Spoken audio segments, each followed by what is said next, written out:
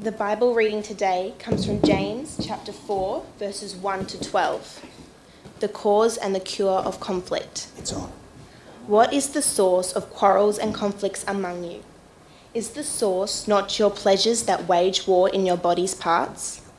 You lust and do not have, so you commit murder. Keep reading. You are envious and cannot obtain, so you fight and quarrel. You do not have because you do not ask. You ask and do not receive because you ask with wrong motives, so that you may spend what you request on your pleasures. You adulteresses, do you not know that friendship with the world is hostility towards God? Therefore, whoever wants to be a friend of the world makes himself an enemy of God. Or do you think that the Scripture says to no purpose, He jealously desires the Spirit whom He has made to dwell in us? But He gives a greater grace. Therefore it says, God is opposed to the proud, but gives grace to the humble.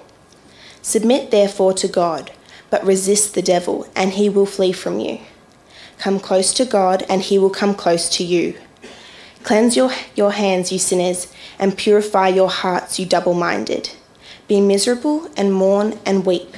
Let your laughter be turned into mourning, and your joy into gloom. Humble yourselves in the presence of the Lord, and he will exalt you. Do not speak against anyone, brothers and sisters. The one who speaks against a brother or sister, or judges his brother or sister, speaks against the law and the judges of the law. But if you judge the law, you are not a doer of the law, but a judge of it. There is only one lawgiver and judge, the one who is able to save and to destroy. But who are you judging your neighbour?